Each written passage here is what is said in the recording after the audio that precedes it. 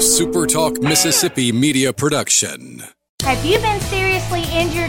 Mama Justice is here for you. Our medical team partners with top-notch doctors, surgeons, therapists, and urologists, ensuring a comprehensive recovery journey. If you've been injured, call Mama Justice today. We're here for you. What is up on a Wednesday? I'm Brian Scott Rippey. My co-conspirator, as always, is Colin Brister. We appreciate you hanging out with us on this Wednesday, September 18th edition of the Rebel Report podcast. The feed's been polluted a little. I say polluted, been kind of blown up a little bit. I've had a couple golf podcasts that we put on the feed. Just one, there's really no good place to put them. Other than that, I did the podcast. This is like that is technically like my podcast channel. There wouldn't be another place to put it. But I talked to Will Bardwell, who is a Jackson golf blogger, on yesterday previewing the Sanderson Farms, and then I just dropped one with Braden Thornberry on life as a professional golfer, what's kind of next with his schedule, his aspirations this week, teeing it up in a PGA Tour event as he kind of tries to find his footing as a professional golfer. So go check those out if you're into that. Sanderson Farms, cool event, getting bigger and bigger. Jackson's PGA Tour stop, big-ass chicken trophy, pretty sweet deal. Anyway, we got a pretty loaded show today. I've got Jackson Moore, who covers Cal for the 247 site out there. Got into it with him about a lot of, I say got into it. We got into a lot of stuff. We did not fight. About a lot of different stuff. You know, Cal's offense, their secondary, a lot of cool, interesting stuff. Really appreciate his time. What's up?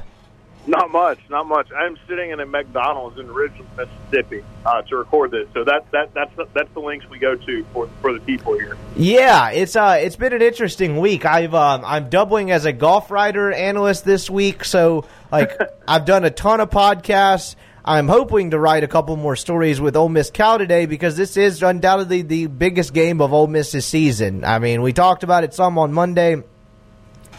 Look, if they lose this game. If Ole Miss loses this game, I was thinking about it last night. I don't know what you sell the rest of the year. Because, one, if you lose this game, there's no path to a bowl. I mean, barring something just obscene, there's really no realistic path to a bowl game. This team's path to a bowl this year, as it stands right now, is already razor thin. I mean, the Memphis game eliminate any margin for error. If they lose to Cal, I don't know what they sell the rest of the year. They're already having trouble getting people to come to the games. If you lose this and you're 2-2 headed to the funeral that'll take place in Tuscaloosa next week, what are you selling the rest of the way with 4 home games left in 2 months of season? Yeah, and that's kind of what I was going to, intertwine this with. Look, Matt Luke is not here. He's not the Ole Miss football coach if he doesn't win the Egg Bowl in 2017. So personally, that was Matt Luke's biggest game. For Ole Miss in this era, you have to consider that this is probably the biggest game of his tenure, right? Yeah, I mean, that was said about the Memphis game, but at the same time, I would think this was said about the Memphis game. And I don't necessarily think that was wrong either. But now you're 3 weeks later after losing the Memphis game, so this turns into it. I would say, yeah, because, again, you already have – look, a win over Arkansas was never going – to move the needle. Of course, a win over Southeastern Louisiana was going to do nothing. What Arkansas did was basically pull some people back into the boat a little bit in terms of it's like you're standing at the end of the plank and they're like, if you scrubs lose to Arkansas, I'm jumping is basically what the temperature of the fan base was, is if I'm gauging it temporarily. So, because Arkansas is a very bad football team, but this is a game that kind of works both ways. It's one, I don't know if people jump overboard, but it'll just turn into apathy. And two, you beat a ranked Cal team with a really good defense, and you garner a little bit of momentum. There's still a path to a bowl game.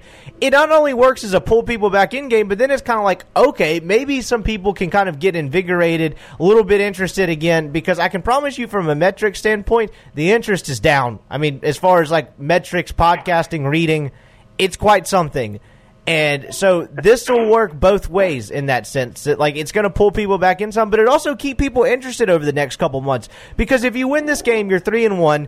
That was the goal for them, to make it out of this first month at 3-1. That was the only way you were making it to a bowl game. You have some games coming up where realistic people are going to understand you're going to lose at Alabama. You're going to lose to LSU. You probably don't have a great shot against A&M or Auburn, but there's winnable games left on the schedule that can get you a path to 6 wins. Again, that all gets erased if you lose because none of the rest of it really matters. Yeah. I mean, they would have to play. I mean, the path, first of all, to a bowl game with a loss this weekend, like you said, is almost non-existent. I mean, you would have to see a completely different football team over the last 8 games. I don't necessarily expect to see that. So, yeah, I mean, this weekend, if you're talking about the program needing to get to a bowl game for relevancy and rebounding and all of that jazz, then, yeah, this is a must-win. And I don't want to skate around that term. Like, Saturday is a must-win. And if you lose, you're kind of up a creek and the pressure starts to get real. Because, like you've mentioned, what are you selling for 2 months? Like, what is your program trying to accomplish over the next 2 months? Because, like we've said before, a bowl game at that point, pretty unrealistic to put it in, layman's terms. It's already teetering on unrealistic. No, I'm going to disagree there. I mean, they win on Saturday. They're going to beat Vanderbilt, in my opinion. They're going to beat New Mexico State. They can win in Starkville or Missouri. I think going 2-0 in Starkville or Missouri is a little bit unrealistic. No, we're saying the same thing. I'm just saying it's approaching on that because I guess unrealistic is a bad word. It's right now still, I would categorize it as a fairly tall ask. Sure. But realistic. But to your point, if a loss, it teeters. I mean, it swings fully to they're not making a bowl game. And we've talked about this a bunch this year. It's not that Matt Luke necessarily has to make a bowl game. There's a way he could go 5-7 and people would be kind of like, oh, okay, that wasn't disastrous. But a bowl game, as far as people kind of believing in him as a competent head coach and the momentum of the program, is a huge thing that he really needs to aspire to this year for a number of reasons. Number one, he doesn't really know who his boss is going to be in the next 2 years, and he doesn't know who his boss's boss is going to be in the next year or so. And so that's important for that because, again, 5-7, no real momentum in the program, 2 new guys that came in that don't know who you are and didn't hire you. That's not a good thing job security-wise. But, again, all of that's big picture. All of that's down the road. They've got to beat Cal. And first and foremost, they've got to be able to be better, 1, blocking, and 2, in the passing game. Ole Miss is going to be fortunate, as you'll hear Jackson Moore talk about in a second.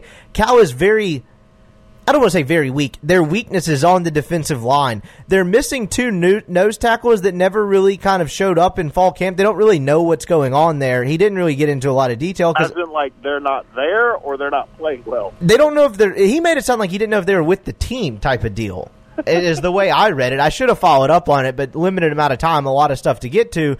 Point being, they've kind of had to convert some defensive ends to nose tackle, not a lot of depth in the defensive line. That will bode well for Ole Miss. But the problem after that is Cal has a really good linebacking core and a really, really athletic secondary. You can go to supertalk.fm and read my practice notes from yesterday. We talked to Jacob Peeler. We talked to Matt Corral. Peeler was there and recruited a couple of these kids that are playing in the secondary as receivers. And they've converted since, and so they're really long. They're really athletic. You've got the Bynum kid. You've got Trayvon Beck, who Matt Corral knows, who I believe played at a nearby high school. They're really, really good. And so Ole Miss might catch a break up front. A very shaky, flimsy offensive line might be okay. But, again, they got whipped fairly good against Southeast Louisiana. Now, Southeast Louisiana blitzed out the wazoo. So that probably had something to do with it. My point being, Ole Miss should catch a little bit of alleviation in the immediate up front as far as the defensive line. But Ole Miss is going to have to throw the ball better because the way they performed in the passing game against Southeast Louisiana, 3 of those balls minimum are getting picked by Cal. Oh, absolutely. Did you know that, and this is a little bit off topic, did you know Cal starts 2 kids from Mississippi on offense? Yeah, and Peeler recruited both of them there. Yeah, Duncan and Gentle Williams, I think, are the 2. Yeah, one of them is out, and one of them plays but hasn't put up gaudy statistics. And I was looking it up this last night. I think I wrote about it in my practice notes if you want to read it. I don't remember off the top of my head. But, yes, they have 2 Mississippi kids. Peeler got them both there. Again, wide receivers coach Jacob Peeler coached at Cal from 2013 to 2016 before coming to Ole Miss in 2017. So very familiar with him. Matt Corral was somewhat familiar with him. Talked about how he got kind of recruited by him. Didn't necessarily have any disdain for the Cal program, just a Southern California kid that didn't want to go to Northern California if he was going to stay there. But really, really athletic secondary. They pride themselves defensively. I was talking to our good friend Antonio Morales about the game yesterday because Antonio obviously covers USC, very familiar with the Pac-12. He's a California. He must be real busy. Yeah, he is. He's a California native. Cal kind of plays a game to where they play really good defense. They're very pedestrian on offense, but they wait for opposing teams and in particular opposing offenses to kind of throw up on themselves and make mistakes. And if you're talking about Ole Miss, that's a very young, mistake-prone offense. Like if you want to talk about a team that fits the bill to fall into that trap, if you want to call it, Ole Miss definitely fits the bill there. Oh, absolutely. Absolutely. I mean, you got a quarterback that's shown a propensity to turn the football over. You've got wide receivers that are inexperienced. You got an offensive line that's not very good, frankly. And yeah, I mean that is absolutely what Ole Miss is. They're going to probably put the ball on the ground or throw it to them at some point, and you got to be able to overcome that because, like you said, they're a team that pounces on mistakes. They're not electric on offense, but they're not going to. They're very well coached. They're going to take advantage of opportunities, and Ole Miss has got to either limit those opportunities or not give them at all if they're trying to get out of there with a win on Saturday. Yeah, and if Ole Miss doesn't make mistakes offensively, I think they'll be able to stay in the game because Cal is very pedestrian offensively. Sophomore quarterback Chase Garbers, I think they only completed 9 passes last week, if I have that right. They're down 2 offensive linemen, and a third one is questionable, too. That is correct, and as you'll hear Jackson Moore to get into that in a second. So beat up and battered offensive line. You know, Jackson Garbers, these are his 3 completion lines. Against UC Davis, 16 of 28 for 238, 2 scores and a pick. In the 20-19 win over Cal, 11 of 18 for 111, no touchdown, no picks. Last week against North Texas, 9 of 22, a touchdown, no picks, sacked 6 times. So you mentioned that offensive line getting battered. If North Texas registered 6 sacks, I imagine Ole Miss will be able to get to them a little bit, which is good news for Ole Miss, although kind of like Ole Miss, for all of their offensive line troubles, Cal has run the football okay. They try to wear you down. They try to kind of hit you. They have a bell cow like Scotty Phillips in the, Christopher Brown. He's beat up too now. Yeah, but then they got a couple kids behind him that are okay. And so Cal is going to try to run the football. They're going to try to be efficient and do just enough offensively, score in the low 20s, and just do basically what Cal is doing. And this sounds so cliched and so but it's true for how they play football. They're trying to do just enough, not make any mistakes, and be good enough for their defense to kind of carry them. I mean, you've got Christopher Brown, 65 touches, 324 yards, averaging 5 yards a carry. Marcel Dancy behind him, 23 touches, 132, 5.7 yards a touch. Each have 2 touchdowns. 2 capable, competent backs. We mentioned the offensive line issues. I don't think Cal is going to overwhelm this defense because I've talked about it. I've said a ton. Look, you're going to know exactly how improved this defense is when they play an offense with the pulse. I wouldn't necessarily put Cal in that category. Yeah, well, I mean, and what Cal does well in running the football is not Ole Miss's weakness. If Cal was a team that was, throwing for 450 yards a game, it'd be a whole lot different story. But they're not. So they're going to line up, try to run the football, and Ole Miss has had success against the run from a defensive perspective. So I don't think Cal is going to come in and put up 28, 35 points. I think if Ole Miss scores 24 points on Saturday, I think they win the football game. I could be dead wrong in that, but I don't think we're going to see a 31-28 game. I think the winner of this game may score 21 to 24 points. I would agree with that. And, I mean, this game is going to be a grind, as Jackson Moore pointed out, because I was like, how do you see this going? I was like, yeah, this might be a sore one for the eyes, unless you like defensive football. But you talk about Ole Miss being better against the run. I agree in that sense that they tackle better and they don't give up as many chunk plays. But it's worth pointing out they have been susceptible against good running backs that, as far as running between the tackles. For whatever reason, Mike Norvell stopped doing it. And we've talked well documented. Chad Morris just got cute. Like Rakeem Boyd was having a decent amount of success running between the tackles in the first half. So was Patrick Taylor of Memphis. But teams have stopped doing it. And while I think Ole Miss will fare okay against the run, it is worth pointing out that while they've had put up better numbers as far as yardage and yards per carry and all that, teams haven't exactly pummeled them between the tackles like I think Cal will try to do. Yeah, and so the defense will have to stand up to that. I mean, because, look, I don't think Bowers is going to be able to beat them down the field by any stretch of the imagination. I mean, what he lacks in mobility and he doesn't have an arm strength either. So he's not a guy that's going to just beat you down the field. So they're going to have to run the football. I think Ole Miss is going to look. If Ole Miss's secondary can hold up in man coverage, I really don't think Cal's going to be able to score at will or score a ton of points, frankly, because I think Ole Miss's front seven is good enough to kind of put that run game to, put it in cahoots. And so I don't know. I think the key to the game is who has more yards per carry. Like, if you tell me Ole Miss runs for 4.8 yards a carry and Cal runs for 4.2, I think I can tell you pretty confidently that Ole Miss is going to win the football game. I think this pretty much comes down to who's able to run the football more successfully and control the clock in the line of scrimmage. I would agree with that somewhat, but it's also going to be on the offense playing.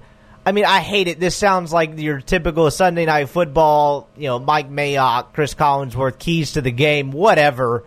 Like, play mistake-free football, because the way Ole Miss gets in trouble and loses this game, Matt Corral throws a couple picks, they put the ball on the ground twice, give Cal a short field, and that offense scores 2 touchdowns off a short field off turnovers the Cal defense creates. That's how Ole Miss loses this game or gets in an early hole and doesn't recover. Right. If Ole Miss runs for more yards per carry and turns the football over less times than Cal, I think they win on Saturday. Yeah, they forced a lot of turnovers last week. I would say definitely turn it over less than Cal. That's the obvious. I would say turn it over 2 times or less. I mean, even that may be even too many. If they can get out of the game with 1 turnover or less, that will bode well for them. But you get multiple turnovers, give them a short field a couple times.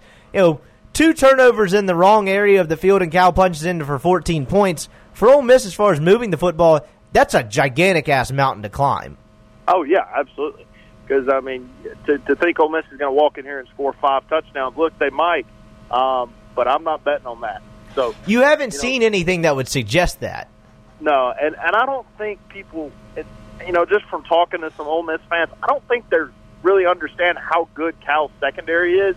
Because it's really easy to say, oh, this team's defense is really good against the run, and, that's easy to see. It's hard to see when a team's secondary is as talented as Cal's, but I assure you, these corners and these safeties are going to make plays on Saturday that are going to befuddle you. Yeah, and Corral talked about it yesterday. He's like, they're not overly athletic, which I don't know how true that necessarily is, because you got a couple converted receivers. Trayvon Beck is a really good player. Bynum is talking about the defensive line when he said that, but I could be wrong. Maybe that's what he was talking about. I don't know. I go in and out when I stick that video camera up there. But point being, he's talking about how smart they are, and he thinks that makes up for a lot of stuff. But I just kind of lost my train of thought here. What I was getting to is, if you thought Ole Miss had trouble creating separation against Memphis, these boys are in for a whole other world here. Like, this group from Cal is really good, really talented, and if these guys had trouble creating separation against Memphis, who buddy? Now, this ain't Memphis. Yeah, and on top of that, Braylon Sanders was back at practice yesterday. You can read about that, again, at that practice report at supertalk.fm. He wasn't limited, at least as far as from contact. He was in a blue jersey. Peeler mentioned being smart with him. It sounds like he's going to play after missing the last 2 weeks with a hamstring injury. That's a big deal, because I asked Matt Corral about it. I was like, how much does that change things? Because what I'll be writing about later today, what I meant to get out last night, but just haven't had the time with this golf tournament and stuff, is Ole Miss is waiting for a second and third receiver to emerge. They have really gotten not a whole lot behind Elijah Moore. I mean, there hadn't been a receiver record more than 3 catches in a game this season, other than Moore. And granted, Dontario Drummond's had a couple passes. I think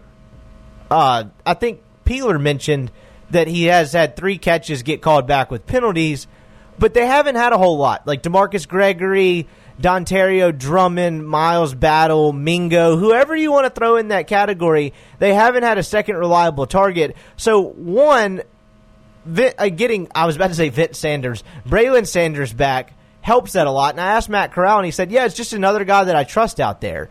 Braylon Sanders and I hang out a lot on and off the field. We have a really good relationship. We have good chemistry. He's an older guy. I mean, the first thing Corral said is it's another guy I trust out there, which I thought was telling with regards to what he's been working with the last couple of weeks in terms of chemistry with the other guys. Yeah, absolutely.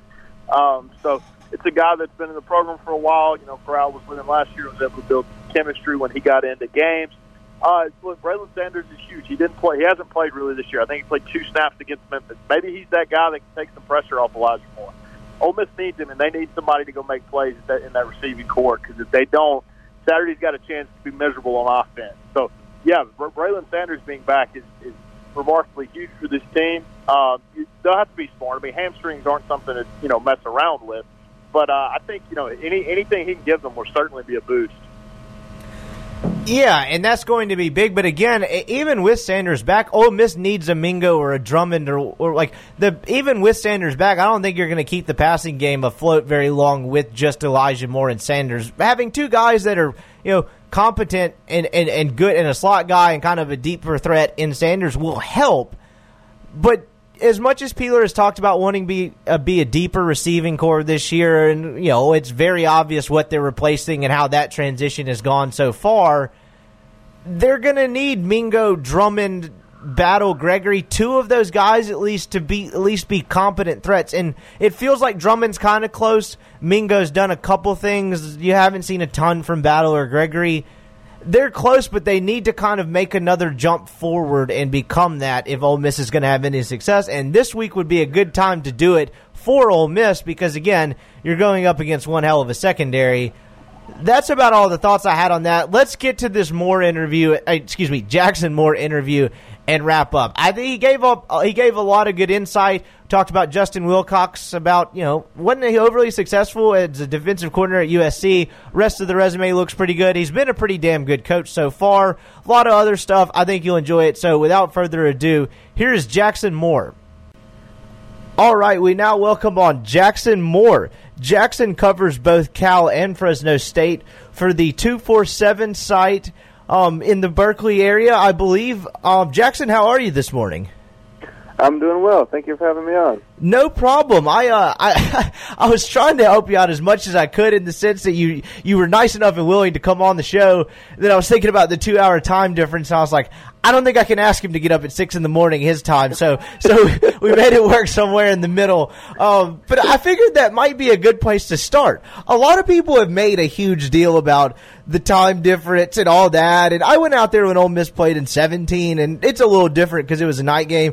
I didn't think it was a huge deal. I think the heat, more so than anything, if you want to call something an advantage or a factor, will play way more of a factor than the time. What are your kind of thoughts on that whole deal? Yeah, there's several factors to consider, and I think people out there maybe don't quite realize people on the West Coast got to wake up about 8 a.m. to watch some College Game Day to catch the end of it, at 9 a.m. to watch the first round of football games, and it very rarely includes the West Coast teams. So 9 a.m. Pacific time kickoff is a little different for the fans. I don't know if it'll necessarily affect the players all that much. Obviously they have to get up not just for the kickoff, but well ahead of time for all the preparation. There's a good 4 or 5 plus hours that go into pregame, so I think that's what affects the team more than anything, just having to get up that early to start the day. The heat is also pretty interesting. Berkeley's a kind of an odd place when it comes to weather. In the summertime, you're going to get cold evenings, and kind of regardless of the time of year as well. It may not be the hottest temperature-wise, but the sun just kind of beats down pretty hard. But there's no humidity. It's not like in the South. It's more of a dry heat, and just about anyone from California that goes down to the South is ready to complain about the humidity. So probably the humidity, I think, is what's going to play the biggest factor, and how fast the players can get over that and adjust and try not to cramp up too much. I, for one, normally when Ole Miss plays a game, I can usually get a pretty decent feel for how I think it's going to go. The line, when it comes out, when Vegas releases it, doesn't necessarily shock me. This one, I have absolutely no feel, and the line baffles me. Because I honestly, if you had told me to guess last Saturday, I would have said, I don't know, Cal 5-ish, 6-point favorite. Cal opens as a small favorite, then it's kind of moved towards Ole Miss being a favorite. I guess I say all of that to say, just from a 10,000-foot view from people in Mississippi, what do you make of this Cal team? Because they had the huge win with the weird rain delay or weather delay at Washington, which I watched a piece of that because Ole Miss was playing Arkansas, and it came on at like 1 a.m. our time over here. But, struggled with UC Davis, struggled a little bit with North Texas. Kind of, what do you make of this Cal team? Yeah, they've played an FCS team, a Group of 5 team, and a top 15 Pac-12 team. And just about all 3 of those games have finished with about the same final score, or in the same ballpark, scoring just over 20 points and holding opponents to just under 20 points. And that seems to kind of be the recipe with this team. The offense is just not very high-powered. they really rely on the defense first, and it's just kind of a recipe where you have low-scoring games, and it can often come down to a handful of plays that make it go either way. And even if Cal comes in ranked and maybe with a little more momentum than Ole Miss, the same rules apply for the most part. You look at Cal; the defense is definitely what they hang their hat on. They've been very solid all season long.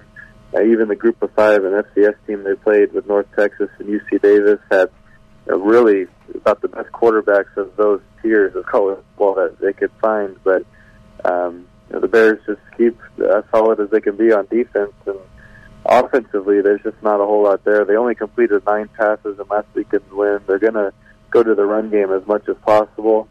And it's just, again, when you have a solid defense and you just kind of grind out the ball on offense, it can kind of go either way, regardless of who you're playing. And this is just going to be another one of those games where whoever makes the 4 or 5 key plays, I think, is going to win.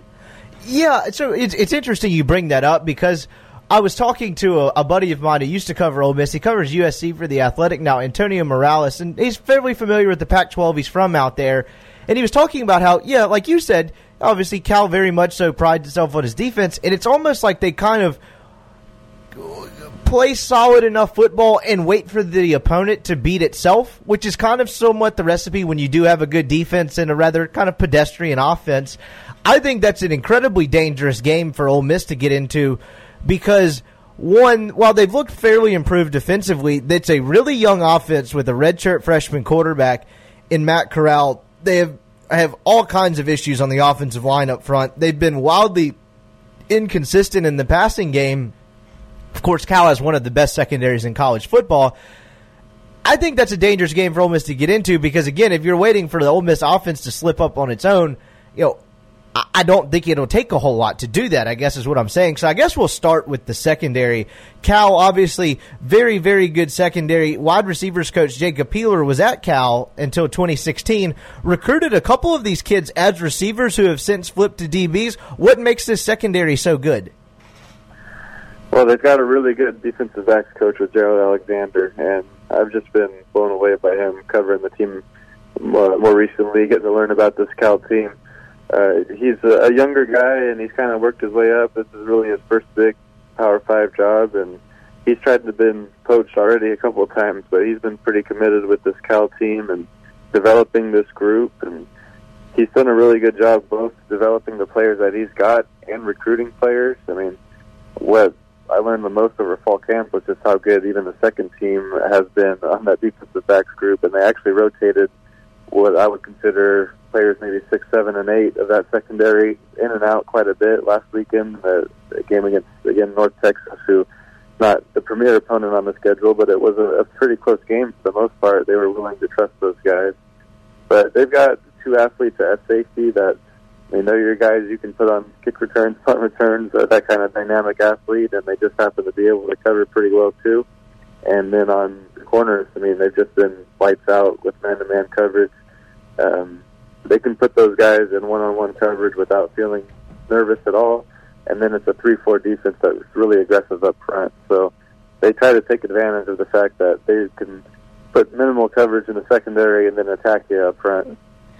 Is it part of it, because we talked to Matt Corral yesterday after practice, and he mentioned he didn't think Cal was overly athletic in the secondary, but they've got some length, particularly at corner, and they're really smart, which is, I thought, was an interesting way for him to describe that. What do you think he means by that? Are they just well schemed? You mentioned them being well coached. They just don't make a lot of mistakes, it sounds like. Yeah, very rarely do they make a mistake. And yeah, as far as the dimensions of the players, there's not you don't quite look at anyone necessarily and say that's an NFL guy perhaps, but the speed, at least at the safety positions, is top notch, and then just the discipline and the coverage abilities in the corners have been fantastic. I think they've all kind of fed off of each other to really be kind of the pride of this team. They're the ones getting all the publicity nationally, and they really pride themselves on that group, and they just keep improving together. It's really not been just one guy that stands out or anything. It's just a really cohesive unit from first team to second team. Looking at the numbers, Cal defensively at least has been a little bit susceptible to the run and giving up some chunk plays. If for all of Ole Miss's issues on the offensive line, they have found a way to run the ball with somewhat consistent success, and I think that's mostly because they have a fairly diverse and dynamic backfield. Kind of the senior guy that spearheads most of the load is Scotty Phillips, but they got a 5-star kid in Jerry Neely as a freshman, and then another freshman in Snoop Connor who's come in at the end of games and worn teams down a bit. What do you make of Cal's front seven? How have they fared through the first 3 games? So at linebacker, assuming everyone's healthy, they have a pretty good group there too. I would say it's not too far behind the secondary, to be honest. They've got Evan Weaver at middle linebacker, who is a All-American type player, and they were able to recruit a 6'6" junior college recruit, Coin Dang, out of junior college, 4-star guy. He was on the Last Chance U series. He's been an instant addition. Those 2 guys in the middle have been fantastic. They do have a lot of options at outside linebacker, too. They suffered a few injuries. I'm not sure if any of those are too major, but from last weekend. And then, based on relative terms, the defensive line is kind of the weakness. They came into fall camp missing 2 of their nose tackles, and neither one of those guys still have shown up.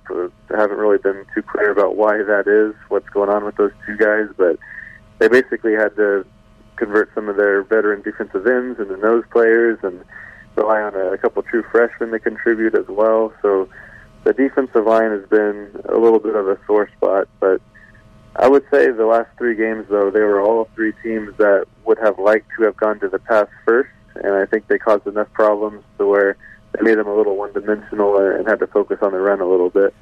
Offensively, you mentioned Cal not kind of being very pedestrian, particularly in the passing game, wanting to run the football. When Cal is at its best offensively, it is doing what? Scoring in the mid-20s, which is not the greatest either, but they do like to run a bit of a spread, about 3 receivers, a tight end and a running back in their base form, and they still run the ball quite a bit out of that set. Chase Garbers at quarterback, he's only a sophomore, redshirt sophomore, and he's still a little fresh as a starter, but he has his moments. But the offensive line has taken some shots injury-wise. There's at least 2 guys out for the year. They were missing a 3rd and a 4th last weekend, and you could tell not only the running game, but just forcing Garbers not to have much of a pocket. He was really on the run a lot. I believe he ran 18 times, including sacks. He was throwing the ball, but only completed 9 passes. So it's an offense that, it's been up and down. They have some spurts here or there, but we haven't seen 60 minutes out of them. Their best version of the Cal offense has been running the ball and grinding it out with running back Christopher Brown first and then Marcel Dancy second. And right now, if the Bears are down a few offensive linemen, and Christopher Brown, who left with an arm-shoulder injury in last week's game, his status is a little uncertain right now. That could spell trouble for Cal this weekend. As far as Justin Wilcox goes, he's an interesting story to me because he wasn't overly successful as a defensive coordinator at USC, but has turned into a really, really good head coach. And where do you think he's at in building this program amongst the Cal fan base? What is kind of the temperature on Wilcox and where this whole thing is headed? Yeah, I think Coach Wilcox, maybe not just from the USC spot, but just his overall resume was about time for him to be a head coach. I recall, as you mentioned, I covered Fresno State as well, and he was the defensive coordinator at Boise State for a good 4-year run when they were just dominating everyone in the WAC at that time, and I was really impressed by him, and he's made 4 Power 5 defensive coordinator stops since then. As a head coach, I've also been pretty impressed, and I think what I've been impressed most with is, as a first-year head coach, he's assembled a really good group of assistants, and they've all pretty much hung around with him for the last 3 years.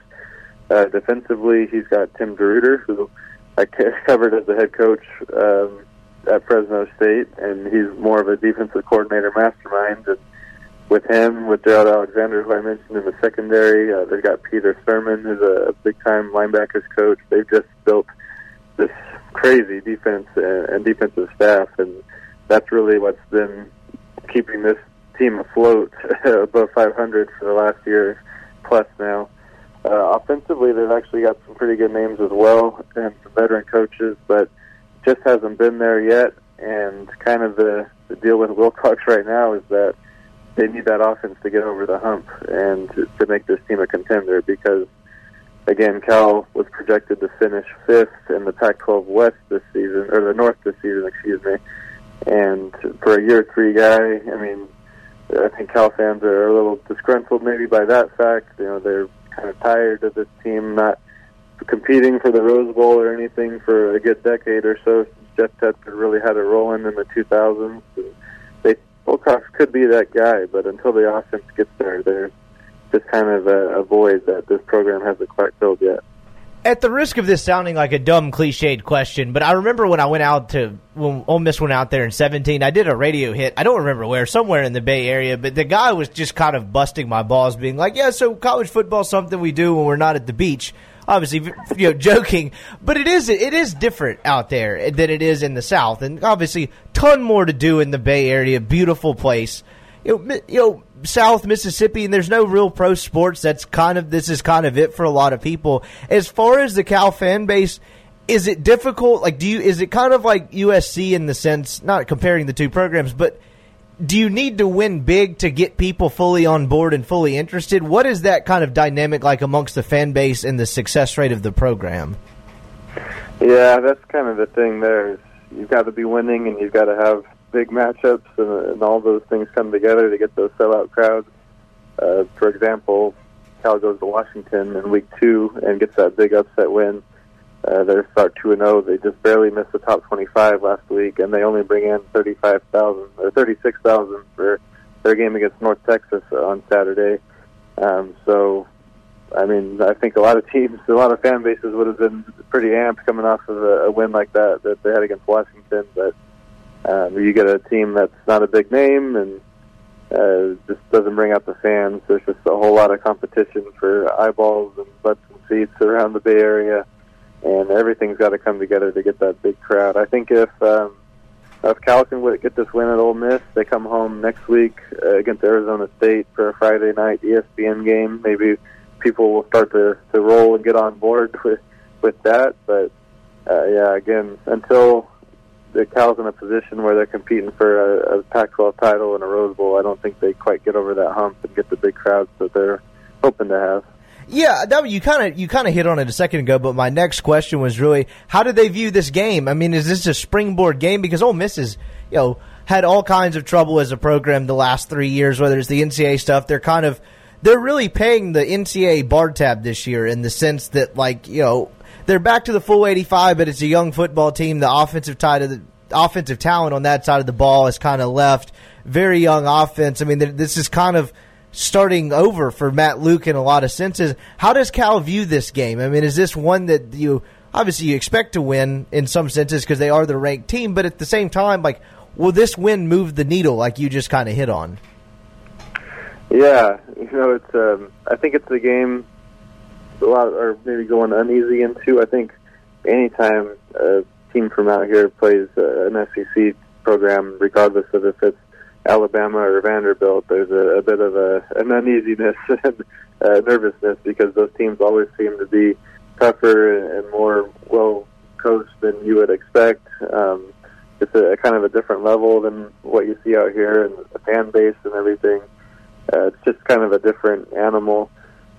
I think there's a lot of excuses that Cal could have to lose this game, so if they do fall, it might not be totally unexpected, but again, they really need to keep the momentum rolling, and they know it is a winnable game.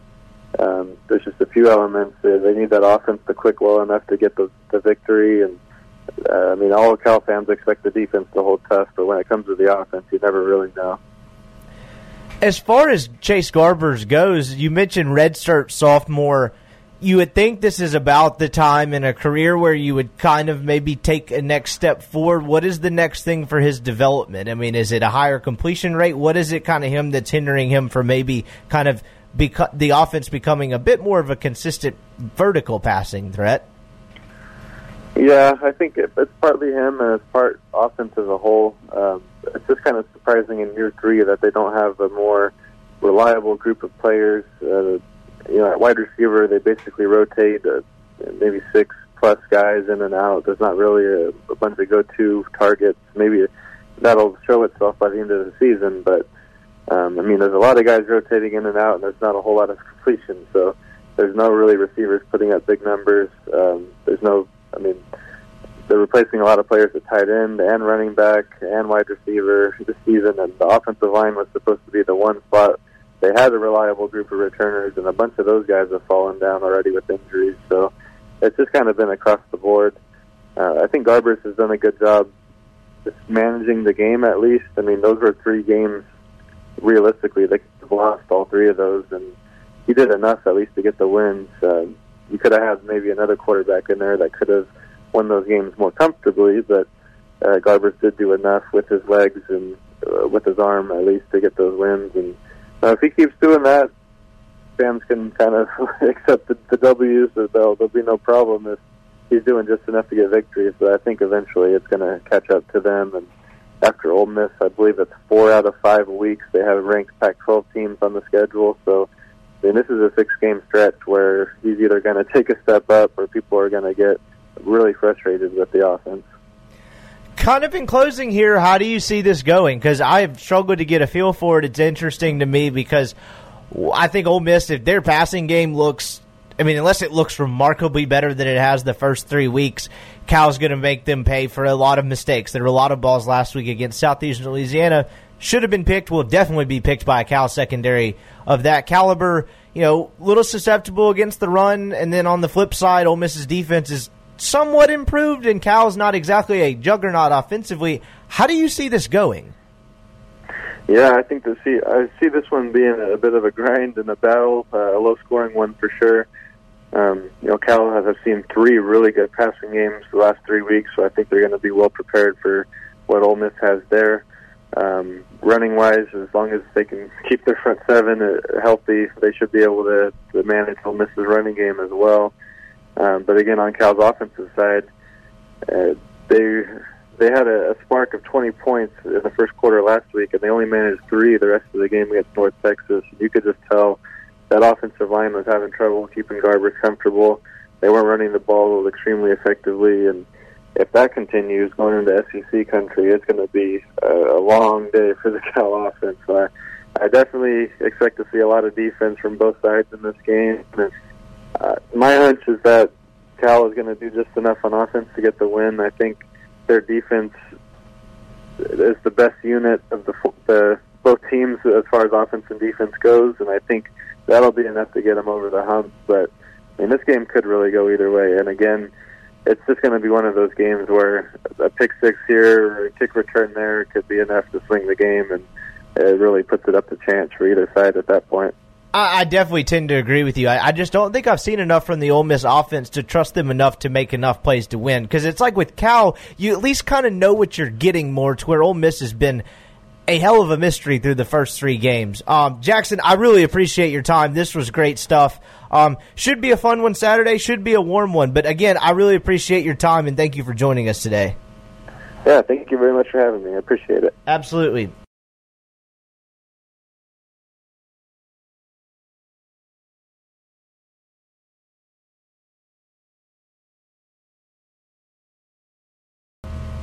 And that was Jackson Moore. I really appreciated his time.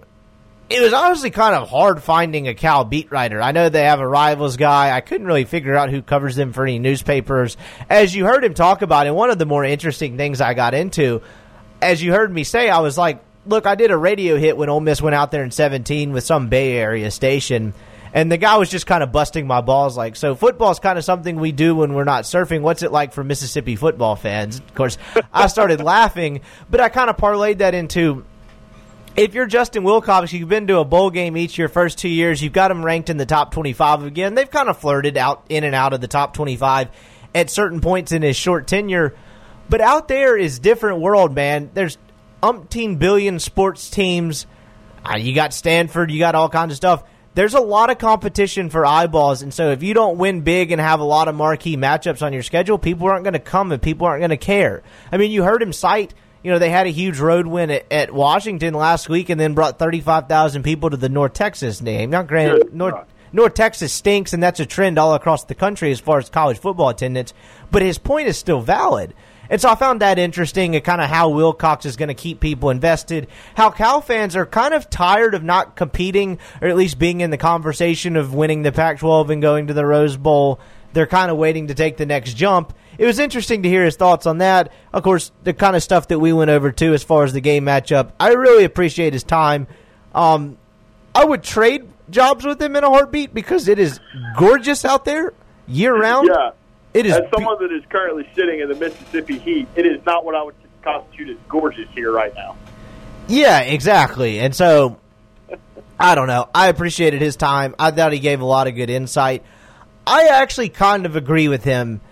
It wouldn't shock me if Ole Miss won this game. It wouldn't. But I just haven't seen enough to trust the Ole Miss offense to feel good about being like, hey, Ole Miss is going to win this game. Because he described it as a grinded-out game. He thinks Cal does just enough offensively, and the defense creates a couple of turnovers to them to sneak out with a win. Again, I could be convinced either way on this, but I tend to side with his line of thought because I just haven't seen enough from Ole Miss's offense to trust that they're going to make enough plays to win the game, because that's eventually what this is going to come down to. Yeah, and that's certainly fair. But, you know, Cal's a team that beat North Texas by 6. North Texas isn't your normal North Texas. I mean, Luttrell's having a pretty down year. They got rocked by SMU. I don't know. I think it's two pretty even football teams on a home field for Ole Miss. I think if you put it on a neutral field, Cal's look a little bit better. In Oxford at 11 a.m., 9 a.m. Cal time, I think Ole Miss is probably about even. I did see an interesting stat, not necessarily this would make me pick Ole Miss. Ole Miss is now a 2-point favorite. I think since 2015, when ranked teams go on the road as an underdog, they are 5-18. So that was interesting to me.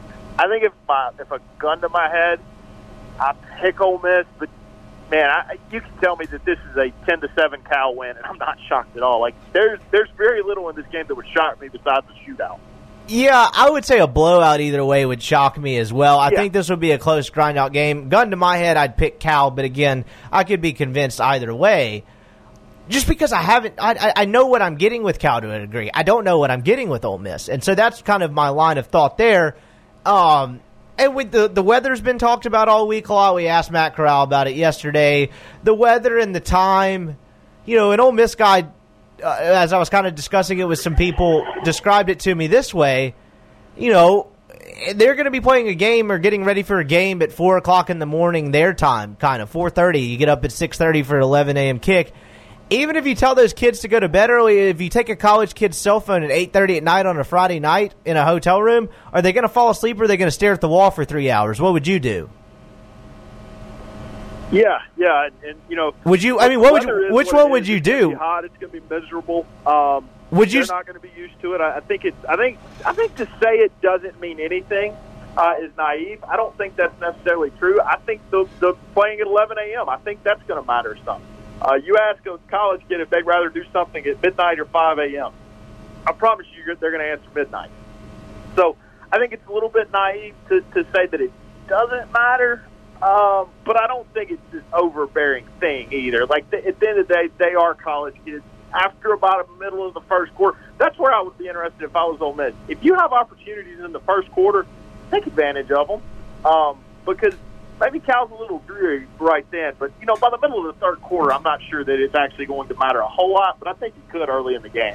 Yeah, I agree, but the way that was described to me was interesting. What would you do? Like, would you stare at the wall or be able to fall asleep? I think I would fall in the stare at the wall category. I don't think I could go to sleep at 8:30 with no phone just laying there. Oh, they're going to take their phone? Well, I mean, I think a lot of times when teams stay in hotels and they have curfews and stuff, they may or may not. But this was just the way it was being described to me. I found it kind of interesting. Oh dear God! Like besides the point, if you're just sitting there and your curfew's 8:30 or whatever, are you gonna fall asleep at 8:30? No, I'm gonna fall asleep at 1 a.m. like I always do. Yeah, exactly. So I think that makes a difference. Matt Corral didn't seem to think the time made as much of a difference, but he was like, "Look, man, I'm not gonna lie to you. The heat is different." No, the heat is different, man. He was like, look, it's, practice 70 and sunny out there with no humidity. It's a hell of a lot different coming here when it's 80 degrees at 6 o'clock in the morning and even hotter when you practice at 2 and the humidity gets to you. So that'll be interesting. Again, at the same time, you just line it up and play football. I mean, I don't think it'll make a huge difference even if it makes one, but I just found that perspective interesting. That's about all I got as far as that for right now. We'll get into it some on Friday. Of course, we'll take Mailbag Friday questions and all that. Not a ton else going on in the news, I don't think. I mean, we had a Monday Night Football game that was atrocious since the last time we talked. Ole Miss's greatest player ever. His career is probably over. Yeah, we'll get into that some as well. That's true. So Eli Manning benched. I get it, man. Eli's a wounded fighter. He doesn't have a whole lot left. I go to that Funhouse account, the one that makes fun of Mike Francesa over and over again, and I don't agree with Mike Francesa a lot. Obviously, I mean, when you lose your fastball in talk radio, there's no hiding it. People know you've lost your fastball, and with all due respect to that guy, he's lost his fastball. But he made a good point. Is like, he thinks Eli deserves better in the sense of, like, you bench this guy after 15 years and there's no statement from the owner, John Mara. There's no statement from Dave Gettleman. Are they really going to be in hiding all day? If you want to bench him, that's fine. But, like, come on. And he was like, look, the Giants not only, like, are handling this the wrong way, they forgot how to be Giants, I think is how he described it. Again, it's a business. You need to see what you young have. You need to move on from Eli. But I thought he had an interesting point about, like, there's no statement from the owner. There was no statement from Dave Gettleman. There was nothing. I mean, 15 years, 2 Super Bowls. I'm not one to like be like, they handled this in a not classy way. People can do whatever they want. I just found that as an interesting point that I kind of think is valid. Why did they need to start him for 2 games to figure out they were bad? Like, that's the part that bewildered me. Well, I think if they beat Buffalo and they look competent against Buffalo and Dallas, I think they would have preferred to Eli start a little bit and Daniel Jones to come along. Like, I think if they beat Buffalo, they're 1-1 and they look okay, I think he's still the starter. Yeah, but I could have looked at that team, man, and that team is not making the playoffs. Like, I could have told you that in August. How were they that dumb? Like, how did they not look at this team and this awful defense and figure out, okay, we're going to go 6-12 at best. Why not just put the kid in? Like, I kind of just feel like maybe this decision could have been made a few months ago. That's fair. And then you get into the hot take sports topic debate of whether Eli's a Hall of Famer. I tend to lean yes. 2-time Super Bowl champion. I mean, he's top 10 in passing yards, passing completion, passer rating. Yes. I mean, he's a Hall of Famer. Yeah, I know, but it's interesting. It's a complex argument. It's a complex argument because, again, you bring up all those stats. There's only 1 or 2 seasons in his entire career where he finished top 10 in single season in 3 or 4 of those statistics across the board. That was his best year in 2010. He's a 500 career starter. Again, not 100% his fault. It is a complicated legacy in some senses because after Tom Coughlin left, McAdoo was kind of a fool. He had a bad offensive line, didn't have a ton around him. He hasn't been given the greatest, coaching help, weapons, whatever you want to call it, since Tom Coughlin left. Again, at the same time, he's gotten old and he's regressed. It's a complicated legacy, but at the same time, his peak was only 3 or 4 years, but he won 2 Super Bowls, and that peak was really good, and I think that should matter even if it wasn't as long as you're accustomed to see other quarterbacks go. So I think he's a Hall of Famer. But at the same time, if there's someone that's vehemently against a career 500 quarterback being a Hall of Famer, I'm not going to scream at him. Is this even an argument, though, if his last name isn't Manning and he's not compared to his brother? I think that does play into it some.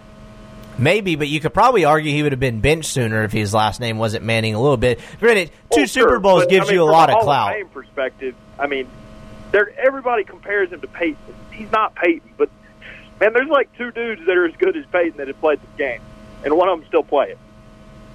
Yeah, no, that's fair. I think he's a Hall of Famer. I do. I get other people. There's a lot of takes, debates, or whatever, where the other side of it, I'm just like, these people are asinine. And this one, I see valid points as to why you'd point to the contrary, because he has done some damage to his legacy the last couple of years. How much of that is his fault is a whole nother debate. But people are going to remember a lot of the bad years in Eli because the good years are so long ago, and that's kind of part of the society we live in nowadays. It's like, what have you done for me lately? At the same time, I think his overall resume is a Pro Football Hall of Fame worthy resume. So that's kind of where I stand on it. I mean, they played Eric Flowers for 5 years or something, man. Like, he was getting killed back there. I get what people are saying. You know, his peak's only 4 years, but he won 2 Super Bowls. He beat the 18-0 Patriots. Like, maybe I'm a little biased. I'm not going to sit here and lie to you. I mean, Eli Manning is my first memory of football, but to me, it just kind of seems like a first ballot guy. That'll be interesting to watch. I don't necessarily see Eli going and playing somewhere else. No, he told him he didn't want to. Yeah, I think he just rides off into the sunset. Look, man, he's 38 or whatever, however the hole he is. It's a hell of a career.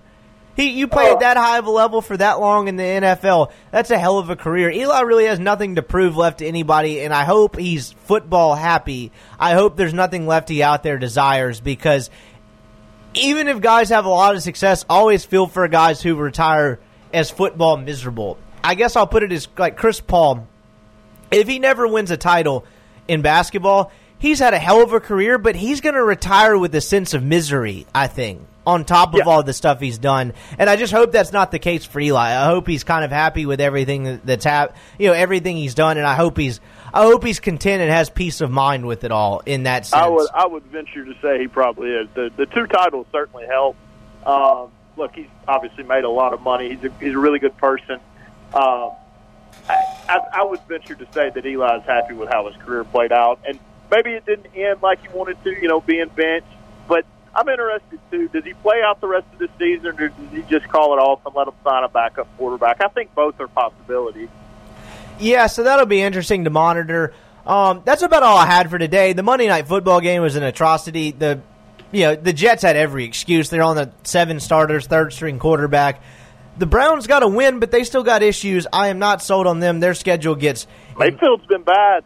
Yep, and their schedule gets incredibly tough going forward. At the same time, I kind of feel for Mayfield in the sense that he has a lot more talent around him, so the expectation for him to progress quicker is heightened as opposed to Darnold or Josh Allen or whatever. Like, people are like saying... Like, I listened to Ryan Clark on SVP the other night being like, Baker Mayfield's just not turning into a top 10 quarterback. It's like, whoa, bro. He's like 19 games into his entire career. What are we doing here? I think people were a little bit too quick on the hype train last year on him, too. Yeah, but I think that had less to do with him and more so them winning 6 games or 7 games with an organization that has been historically awful. Oh, that's certainly fair. I mean, that defense is legit now. Yeah, they have a good defense. I'm not sold on them offensively. You're about to figure out if they're any good or not because they go Rams, Vikings, Patriots, something like that. They got a lot of contenders coming up is my point. Better figure out a way to go 1-2. Their next 5 opponents are 10-0. So, yeah, you're about to find out. Anyway, that's all I've got today. I got to get to Jackson to cover this golf tournament. If you're going to be in the Jackson area, want to come out, say hello. We'll be doing the radio show. If you want to come yell at me, do whatever you want. It's a free country. But we'll be there for Friday as far as this podcast. Of course, People's Holiday as always. Send us your mailbag questions, tweet, text. Go find Bumble Guy for me. He disappeared. Whatever you want to do. We'll have some picks. We'll have all kinds of stuff. Your typical Friday podcast wrapping up the Cal preparation. Unless you got anything else, I'm getting out of here. Sounds good. All right, well, for Colin Brister, I'm Brian Scott Rippey. We appreciate you listening. Like, subscribe, rate to the podcast. Really appreciate you guys continuing to listen. Give us feedback. Let me know what you like, don't like. Anyway, we'll be back at it on Friday. A SuperTalk Mississippi media production.